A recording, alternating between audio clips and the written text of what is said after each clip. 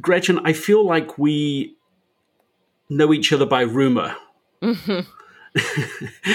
I know all about your work and but never our paths have never directly crossed, or maybe they have and I'm forgetting. That would be rude, but I don't think we've ever been in the room, the same room where it happened. And but it's awfully nice to have an excuse to be talking today. No, it's great. Yes. No, I know. It seems like we would have banged into each other someplace, but I don't think that we ever have.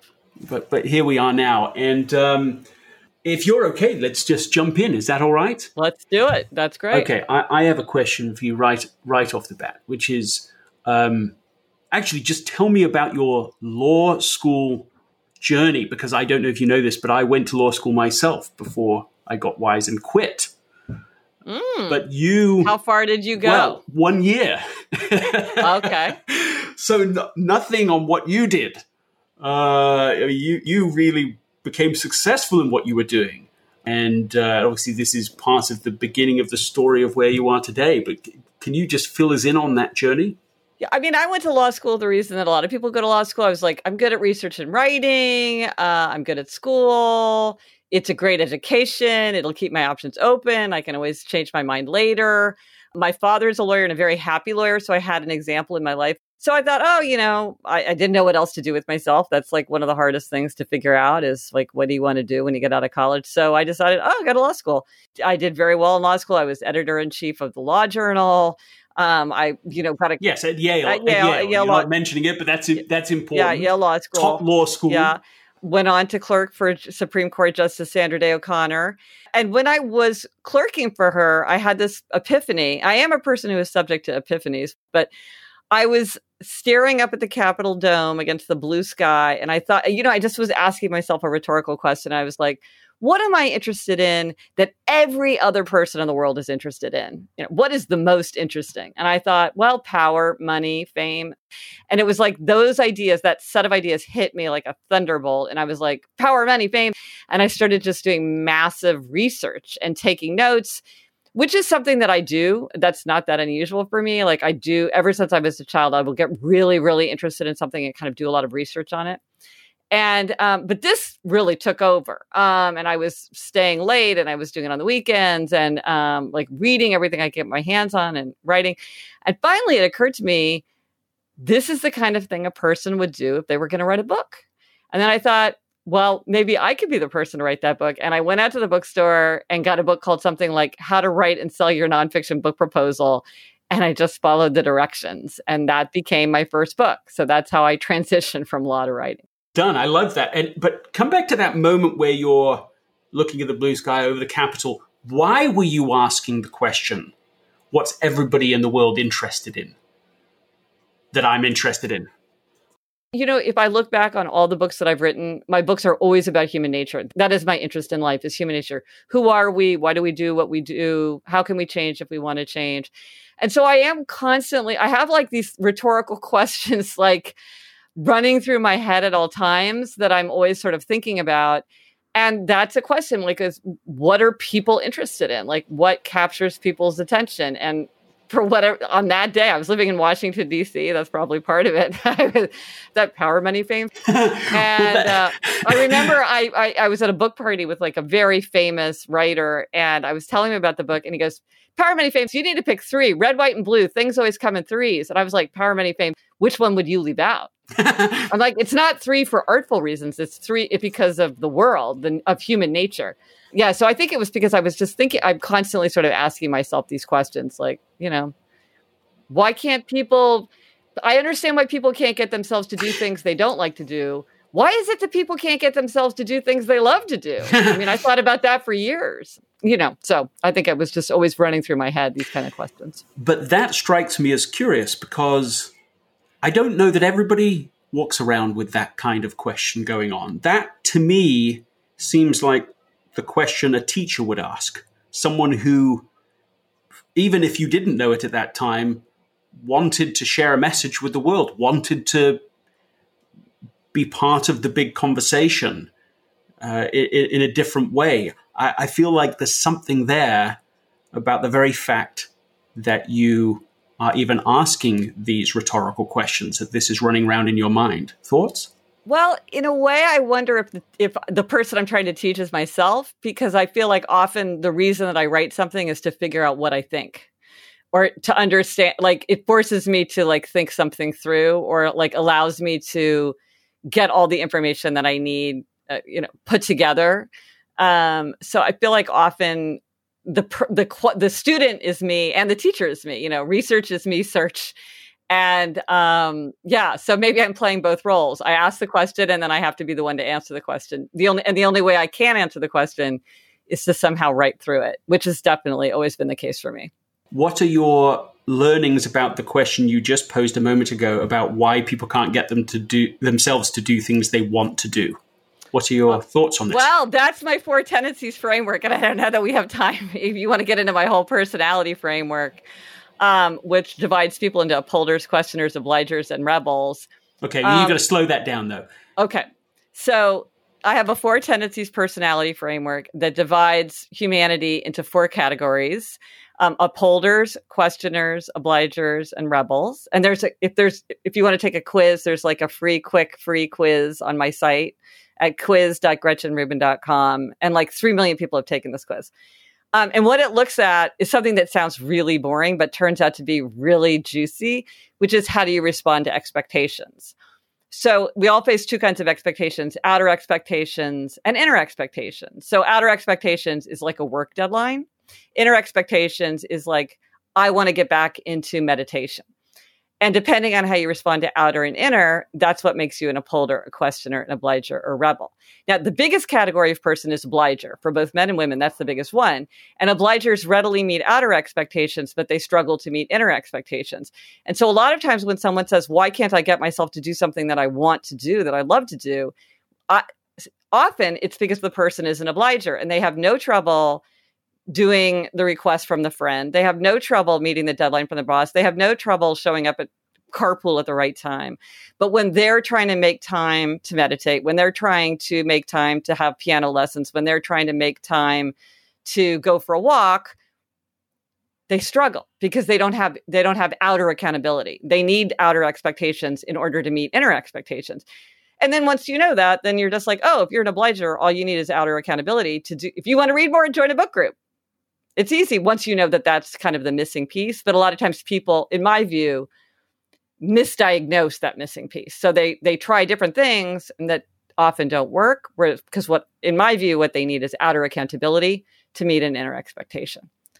If an obliger wanted to launch a new career, yes, or a new chapter in their career, how would they go about that? That's a really good question, because a lot of obligers are really puzzled because they're like, well, when I was working my office job, I was incredibly productive. And now that I'm going off on my own, where is all that conscientiousness? Like, well, why am I stalling out? And so my thing is create outer accountability. So often an obliger needs to create a client or a customer or a student before they even have a product. It's like, get people waiting for it.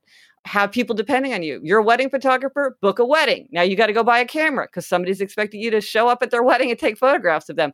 Bring in that outer accountability, or work with a coach. I think a lot of times that's why people work with executive coaches, because coaches often hold you accountable. Think of your duty to be a role model to other people. I'm telling my children that I'm going to do this and I need to show them what it looks like to keep promises to yourself and to move forward. I want to be a role model. Sometimes people announce things on Facebook. I'm doing this so that they have the sense that people are checking on them. There's a million ways to create outer accountability once you know that's what you need. It is the biggest group. So the world has created many forms of outer accountability. There's lots of apps you can sign up for. There's lots of groups you can sign up for because so many people really do find it so much easier. But the thing is, it's like they need it for things they enjoy too. And that's the thing that I think surprises them.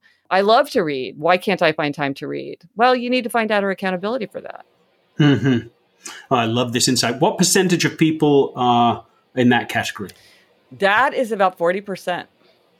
And then the other 3, give us the summary of the other 3. So when you think about, well, what are the percentages in the world? About 41% of people are obligers. So that's a very big group. And again, it's the biggest group for both men and women. 24% are questioners. Then 19% are upholders. That's my category. And then 17% are rebel, which is the smallest group, but it's a very conspicuous group. And all the questioners are like, but it doesn't add up to 100. And that's right, because often when you do surveys like this, it doesn't exactly add up to 100. I know that, and that's okay. But so you see that you either are an obliger or you have many obligers in your life. And so it's an issue that many people will, this is a challenge that many people need to face. Tell me, give me the synopsis of questioners. So questioners question all expectations. They'll do something if they think it makes sense. They resist anything arbitrary, ineffective, unjustified. They have to know why. So if something meets their inner expectation, they will do it no problem. If it fails their inner expectation, they will resist. So, their motto is, I'll comply if you convince me why. So these are the people that are told you ask too many questions or, won't do something if they don't think it makes sense. I'm married to a questioner, so I know this tendency very well. And then you said you were which category? I'm upholder. Upholder. So what's an upholder? An upholder readily meets outer and inner expectations. So they meet the work deadline. They keep the New Year's resolution without much fuss. They want to know what other people expect from them, but their expectations for themselves are just as important or more important. So their motto is, discipline is my freedom. And rebels. So rebels resist all expectations, outer and inner alike. They want to do what they want to do in their own way, in their own time. And they can do anything they want to do, anything they choose to do. But if you ask or tell them to do something, they are very likely to resist. And typically they don't like to tell themselves what to do. Like they don't sign up for a 10 a.m.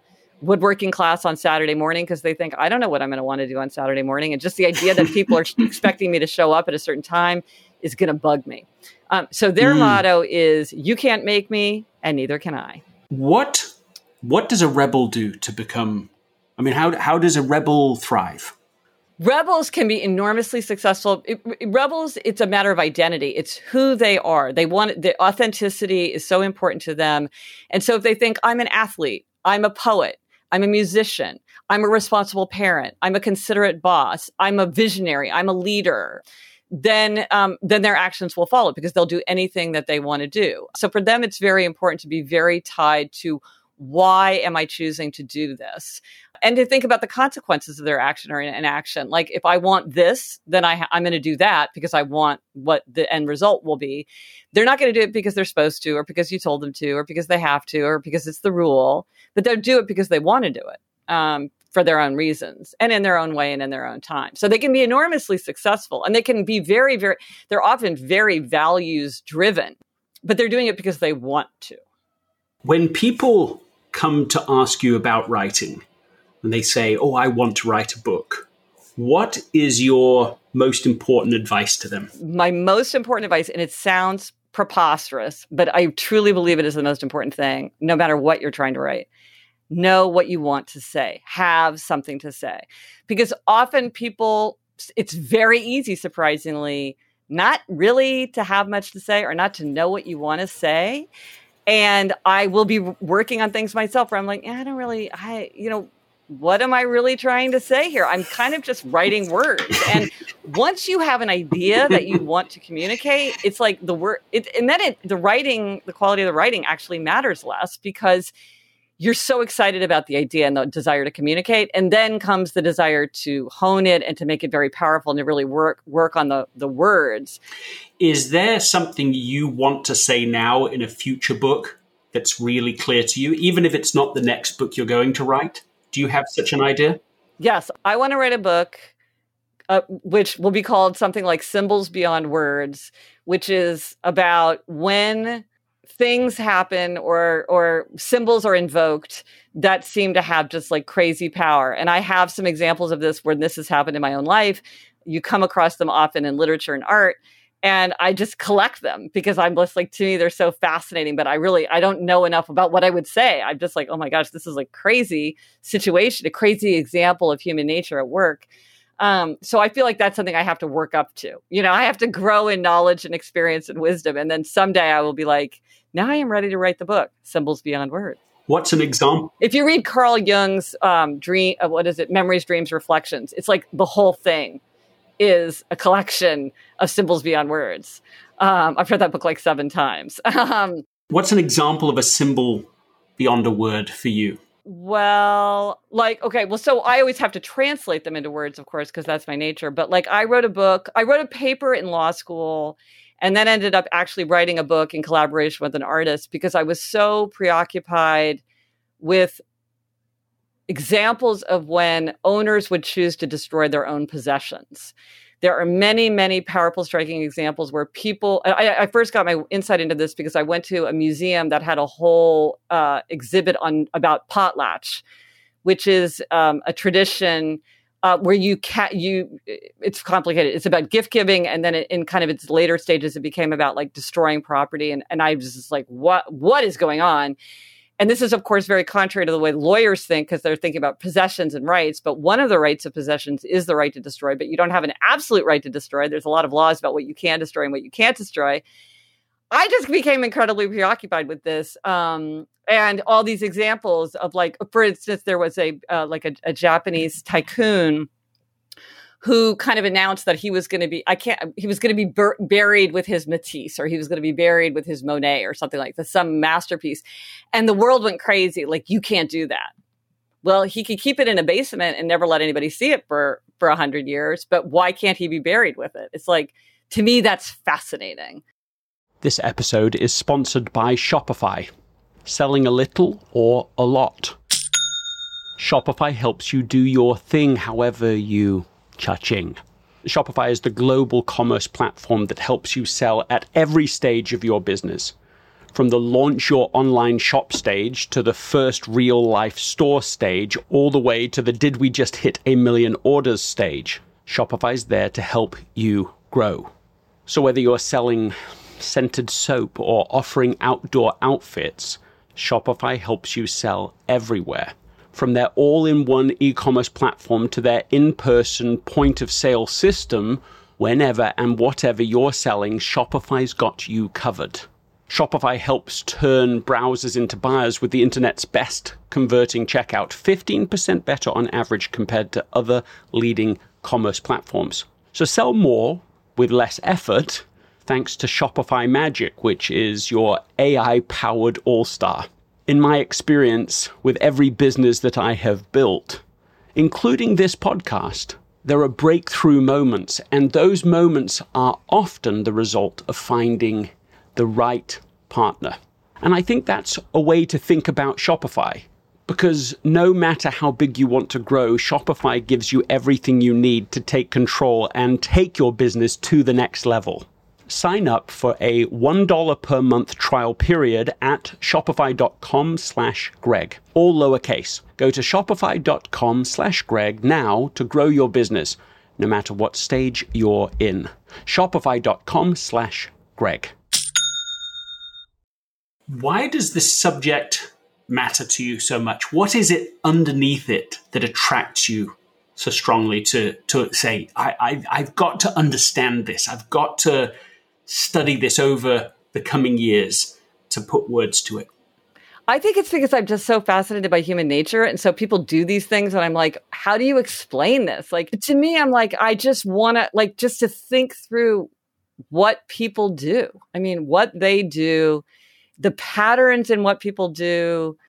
I find it endlessly fascinating. And so I think that these symbols beyond words are it's kind of when it resonates in a way that is so deep and so powerful that it's hard to even put words to it.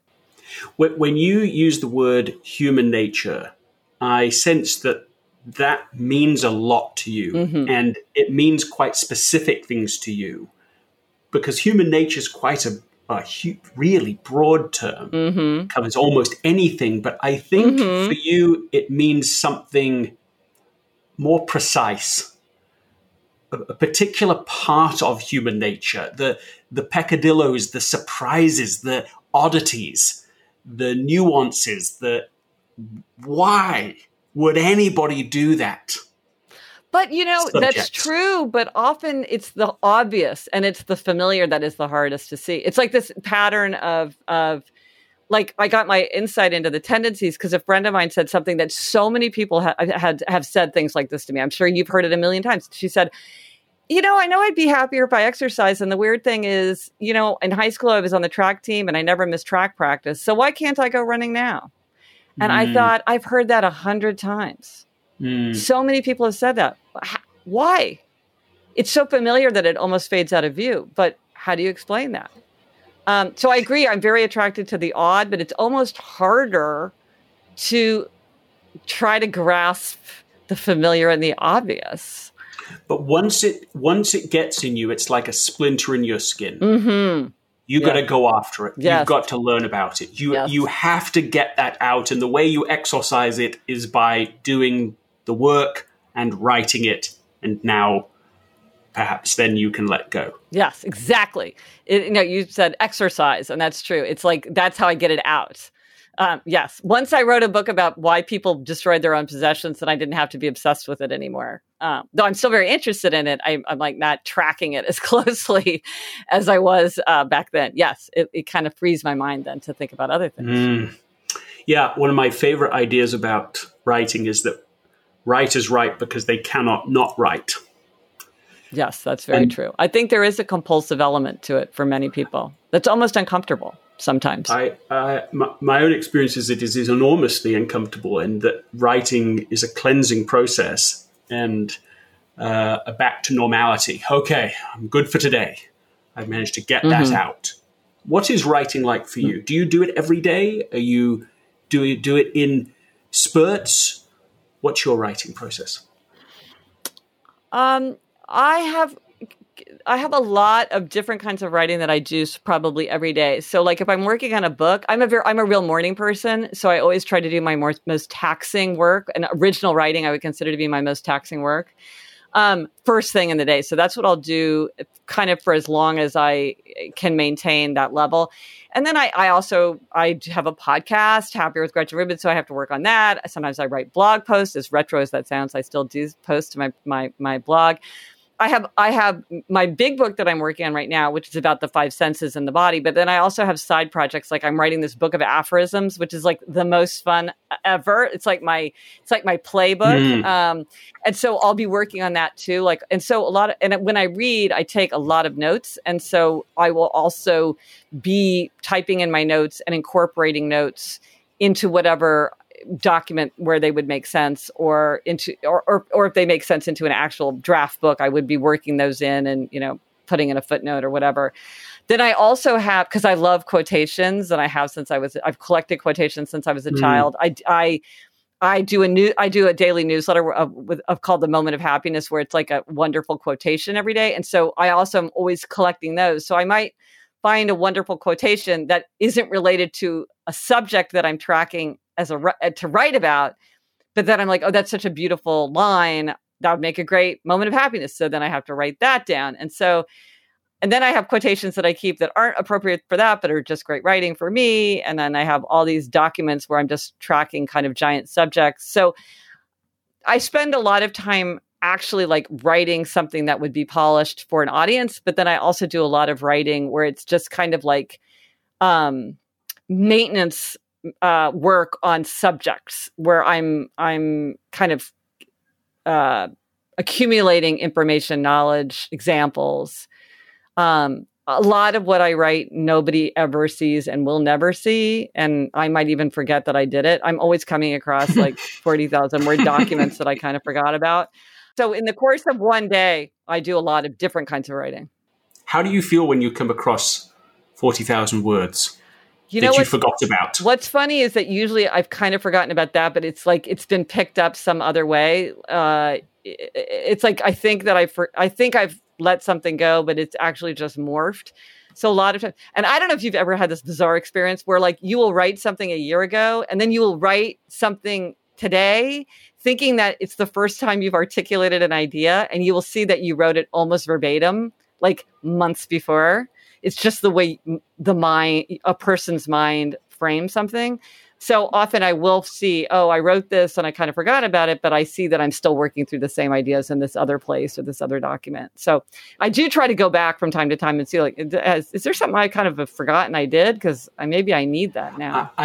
I find it to a shocking degree. I've just started rereading journals from 25 years ago, and I haven't really reread them. I've kept journals pretty faithfully for all these years, but not gone back and reread them. And it seems like so odd that I haven't done that. Why am I storing all these books and books up? But as you go back and you suddenly go, my goodness, when I was 20, I was already thinking about the thing I was thinking about yesterday. And it's isn't a bit bizarre. A friend of mine who did the same thing you did, she said, I realize I keep having the same insights over and over, like for the first time. It's shocking. Yes, the mind circles a lot. Yeah, no, it is. That's a really, wow, what an interesting undertaking. It must be kind of mentally exhausting though.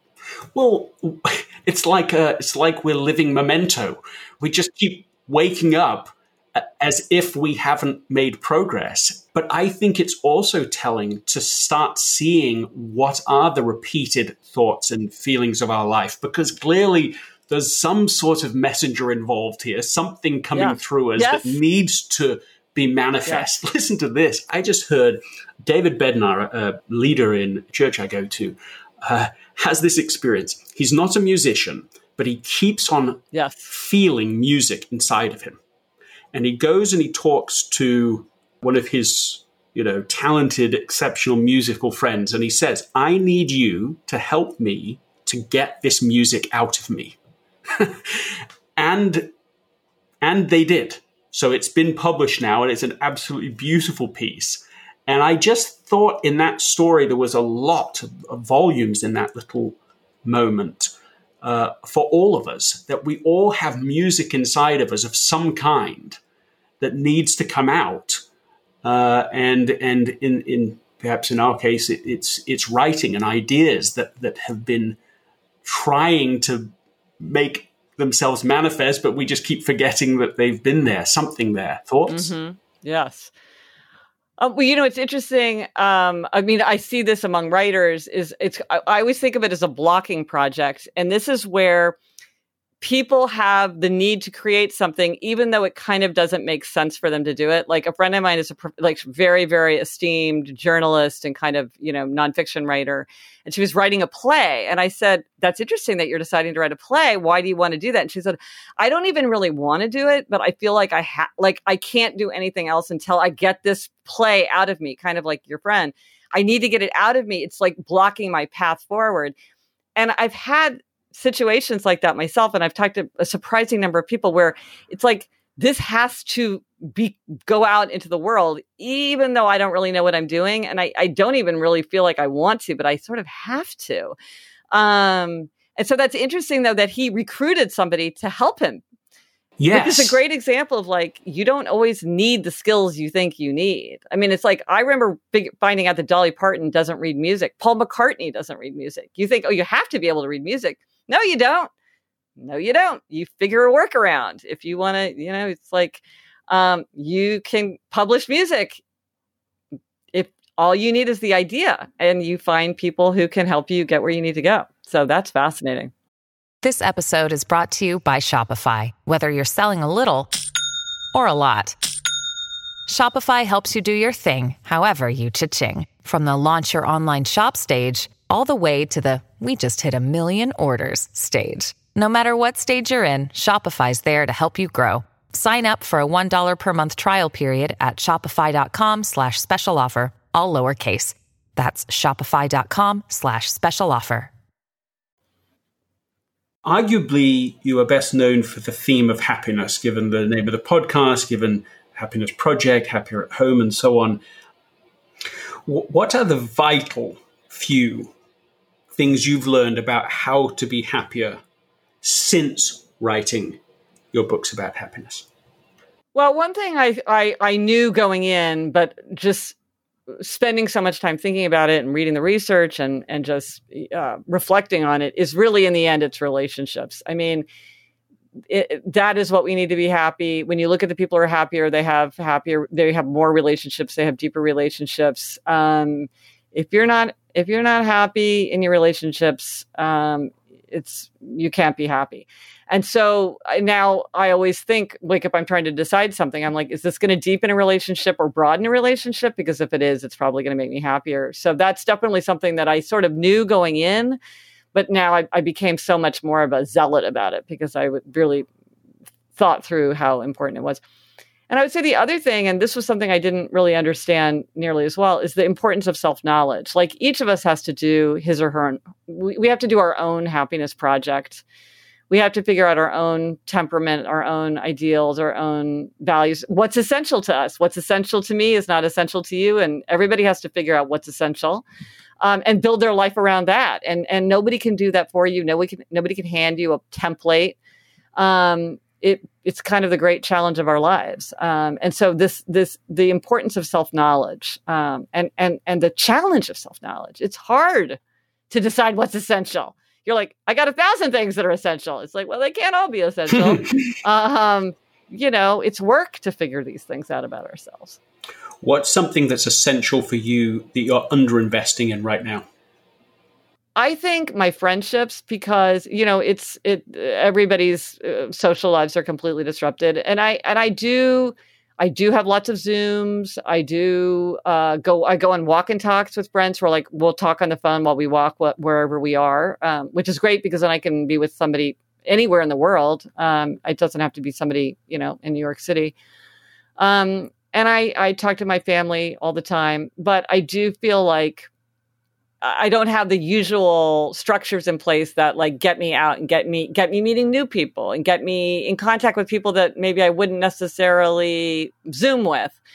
And so I've been thinking about how do I make sure that I really do stay connected with people that are close to me, and how do I kind of push the envelope to include people who are less close to me. Or maybe close to me, but I'm just not in that constant contact. They're maybe not up, top of mind. I need to go to the middle of mind. It sounds like you feel a little more, I think lots of people feel this now, a little more isolated, a little even lonelier than under usual circumstances. The thing is, I'm a homebody. I'm get along really well with my family. So I almost wish I felt lonelier, because I think maybe, but actually loneliness research shows loneliness doesn't necessarily make people want to reach out. Paradoxically, it often makes them feel kind of defensive and judgmental. I'm kind of happy just staying home and having more time to read. But I know in the end, I'll be happier if I connect with other people. So I almost have to intellectually trust. It's not so much my emotional desire to do it, but my knowledge that it will pay off.